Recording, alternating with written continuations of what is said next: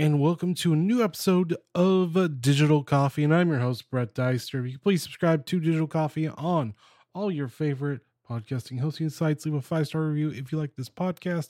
If not, let me know how I can do better for you. But this week, it's going to be I'm back from vacation and or getting COVID because I decided it was fun to get it out of whatever. It wasn't that bad. It's just my voice wasn't great, and so I would decide to do a lot more rest on that. But I am back, so we're going to talk about things that I basically didn't talk about because of a few different things and what's going on currently. So let's get on with the show.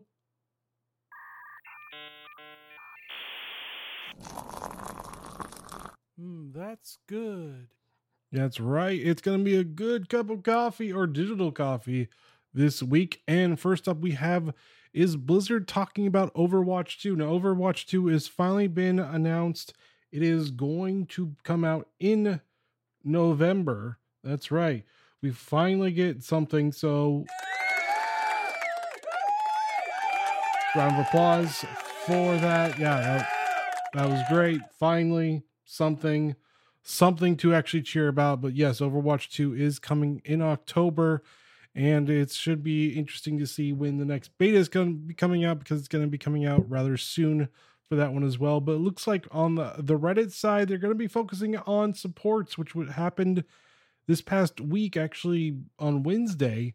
They were talking about how they're going to be doing more supports or focusing in more on supports than they have on any of the other ones, which makes more sense because DPS is, well, it has a lot of characters. They recently got a new one on the first beta, which was Sojourn, and it was kind of like, okay, can we seriously stop doing damage heroes, because there's already a lot of them. So it was good to see. It's great to see that they're focusing in on the tanks and the supports, because they do need a little bit more love, because as the roster looks like, there really isn't too much going on. And speaking of that as well, there is a new tank hero. Junker Queen has finally been revealed. It's very interesting to see what she's actually doing.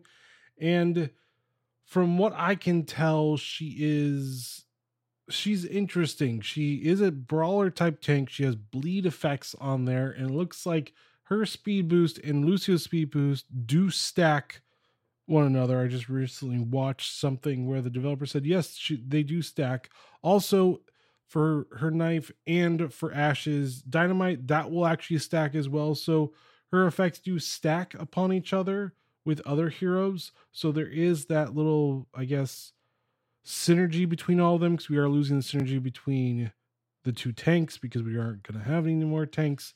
So that's interesting as well. I'm kind of excited to see how well she actually plays and how situational she will be as well, because it looks like she's very situational, even though she does have bleed effects and life similar to lifesteal almost, but bleed effects definitely, it is a very interesting thing to actually look at. So we'll see what happens on that one in general, but that is the basically updates for Blizzard. And we're going to go on to DICE, because DICE has officially said that they are not going to be making anything else besides working on Battlefield. Yes, the beleaguered developer that just hasn't made a good Battlefield since Battlefield 1, I would say. 5 was okay. 2042 is slowly getting better. I mean, only one map came out for season 1, so it is kind of a toss-up. One map, versus the other ones is not great. It is very much, well, it's just one of those things where you kind of wish that they would have spent the time on making the game better instead of releasing it half-baked. But we got a half-baked Battlefield. Hopefully it'll be better. I don't think we'll ever get a Battlefield Destruction 2.0 for 2042. I think the destruction or lack thereof is basically what we're going to get. There's some, very few, but there's some. I have played the new map. The new map is the best one of the bunch, but that's not really saying a lot, given that there isn't very many great options for maps. I think I like Exposure the most out of all of them, but the new one I definitely like actually the most. But beyond that, there's not. But they will say that no more Mirror's Edge basically for a while. So if you're looking to actually get more Mirror Edge, that's not going to happen. They are focusing specifically on and only on Battlefield. But moving on to a new Blade Runner game. So it has been unveiled that Blade Runner Remastered is coming to GOG at least. That's what I saw on a video. It came out in the early 1990s, mid 90s, or 97, I should probably say, but mid to late 90s. It came out by Westwood Studios. If you don't know, Westwood Studios is known for their Command and Conquer series specifically. That's what their claim to fame is. They're the ones that made Command and Conquer and helped usher in the real-time strategy game genre, and it got popular for quite a while, and then it's basically been done for a while. We've had a few other ones, but like I said, hasn't been that popular. But this new developer has acquired the rights to actually make a new Blade Runner game, so I'm hoping to see what they'll actually do. Hopefully it's not a point and click. I would like to see more of an open world style Blade Runner. That would actually be kind of fun. More keen to Cyberpunk, but with less of the bugs and the issues that it had when it was launched.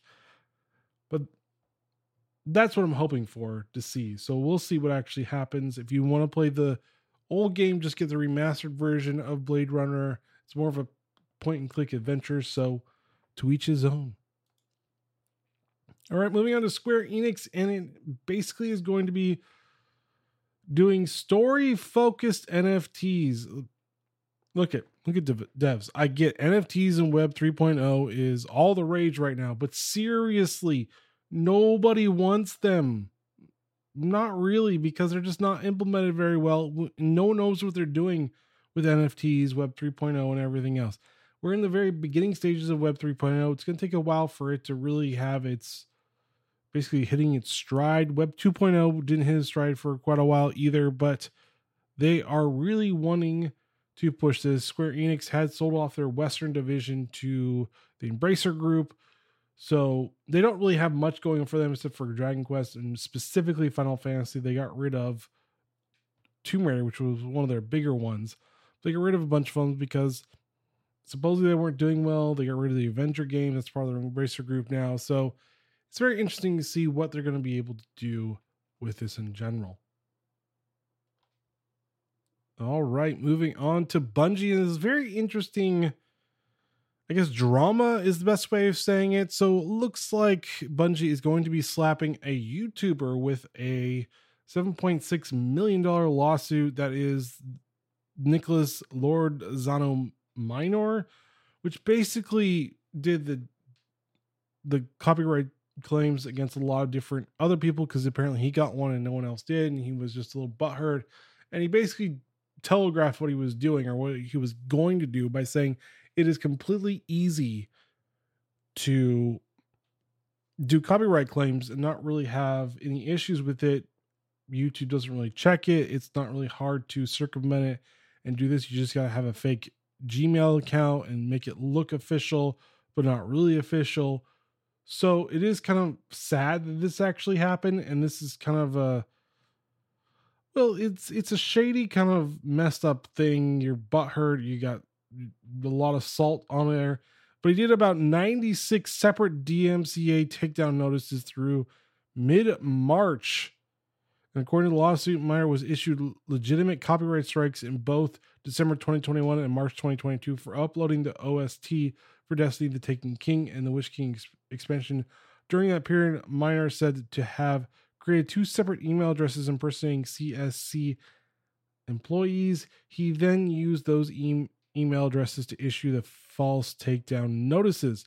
The lawsuit goes on to say that during the whole kerfuffle, Miner was taking part in the community discussion of Bungie's takedown and spreading disinformation, as well as trying to file a counterclaim with YouTube saying legitimate takedowns of his channel were included in the wave of fraudulent ones.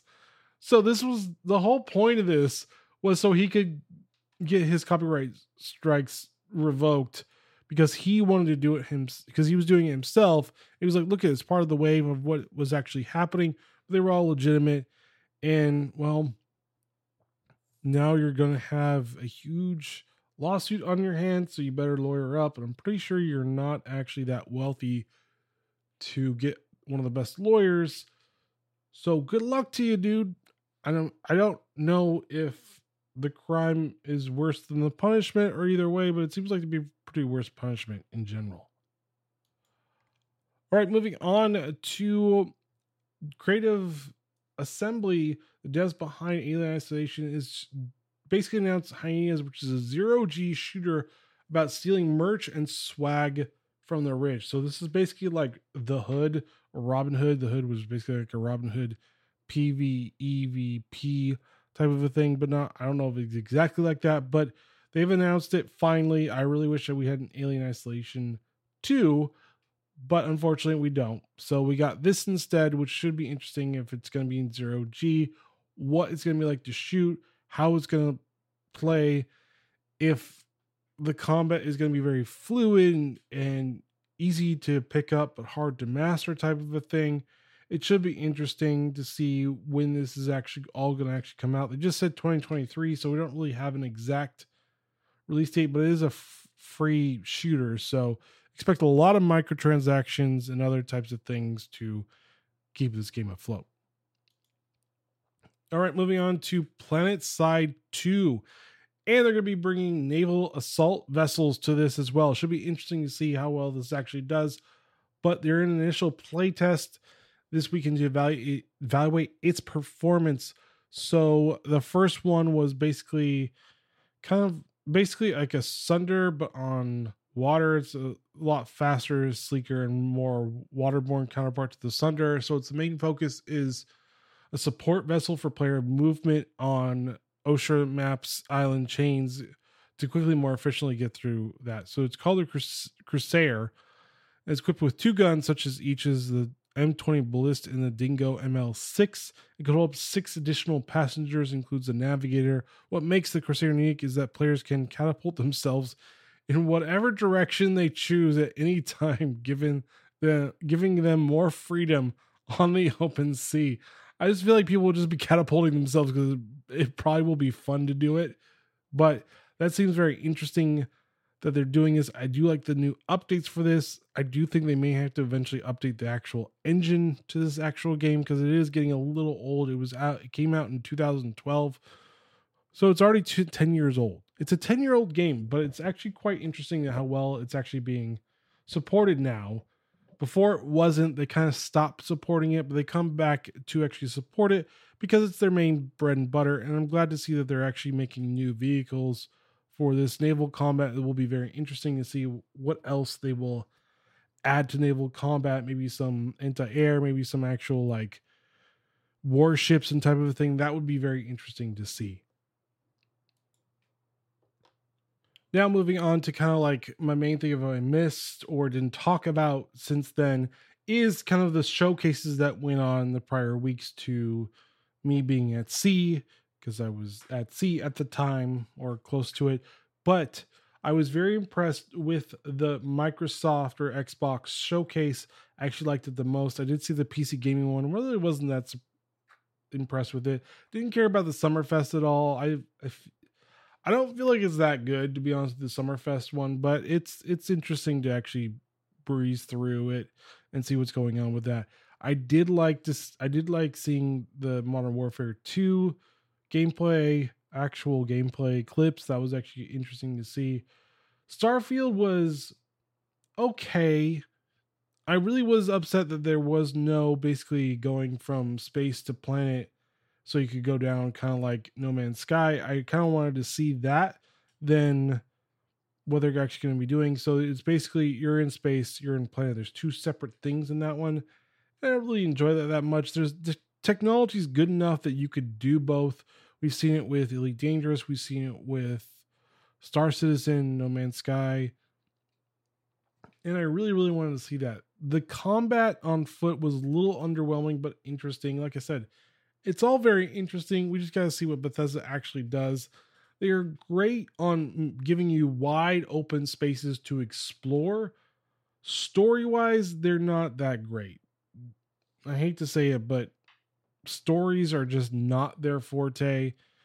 They have mediocre stories that are okay to get you along in an open world type of environment, but actual storytelling is not something they do. That's why people like Fallout New Vegas over any of the other Fallouts, because Obsidian knows how to make great stories.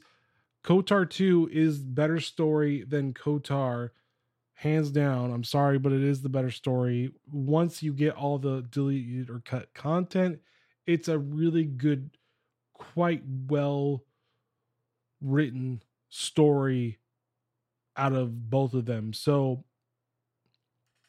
they're not great with that. They probably should be asking Obsidian for some help with their writers, or get some of their writers, or get Chris, who used to be part of that, to actually do it as well. But for right now, I am impressed with it. I do like the Microsoft Flight Simulator. I did like the whole new types of things you could do. Plus, with the Halo ship, you can actually go into outer space for a little bit.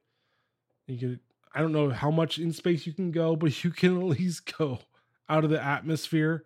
So that was kind of cool to see. The Forza Motorsports, or the Forza new game, was interesting. The Hot Wheels was actually pretty cool to actually see as well. I actually quite enjoyed seeing that. Redfall was interesting.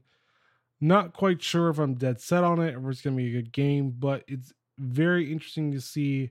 Good you could play with people or without people. I kind of like that. You don't have to actually rely on randoms. Randoms can be fun to a certain extent, but it's never really that fun, to be honest with you. So I was highly impressed. The PC gaming show, I was mildly impressed. It was a lot of indie, don't really care, a little too much anime type games that I was kind of like, that's kind of cool. There was no standout game that I was like, man, I gotta get that game. I was just looking at going, all right, that's not bad. I'll take a look at it, but no, nothing. I mean, Microsoft had the Diablo trailer as well, Diablo 4. That looked very interesting.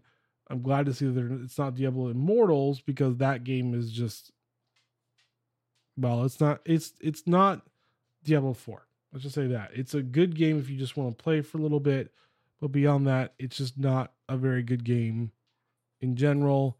It is very microtransaction heavy, and to get the best gear, you do have to spend a lot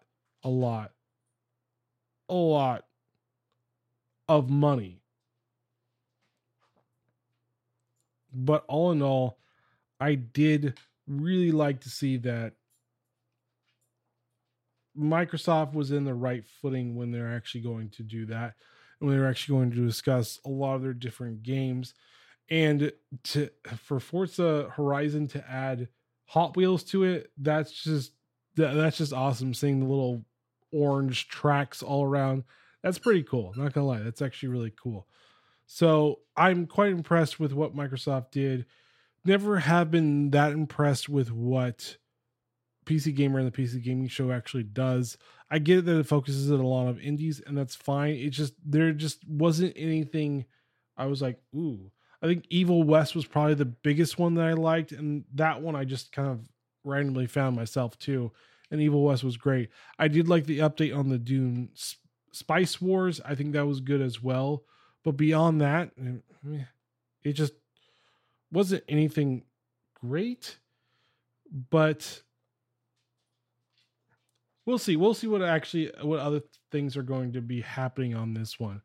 Also, to round things off, this Steam Summer Sale is here, so there's a lot of games on sale. So either hide your wallet or be really ecstatic to buy all the games that you probably will never play, because let's be honest with you, you probably buy more games than you actually finish the games.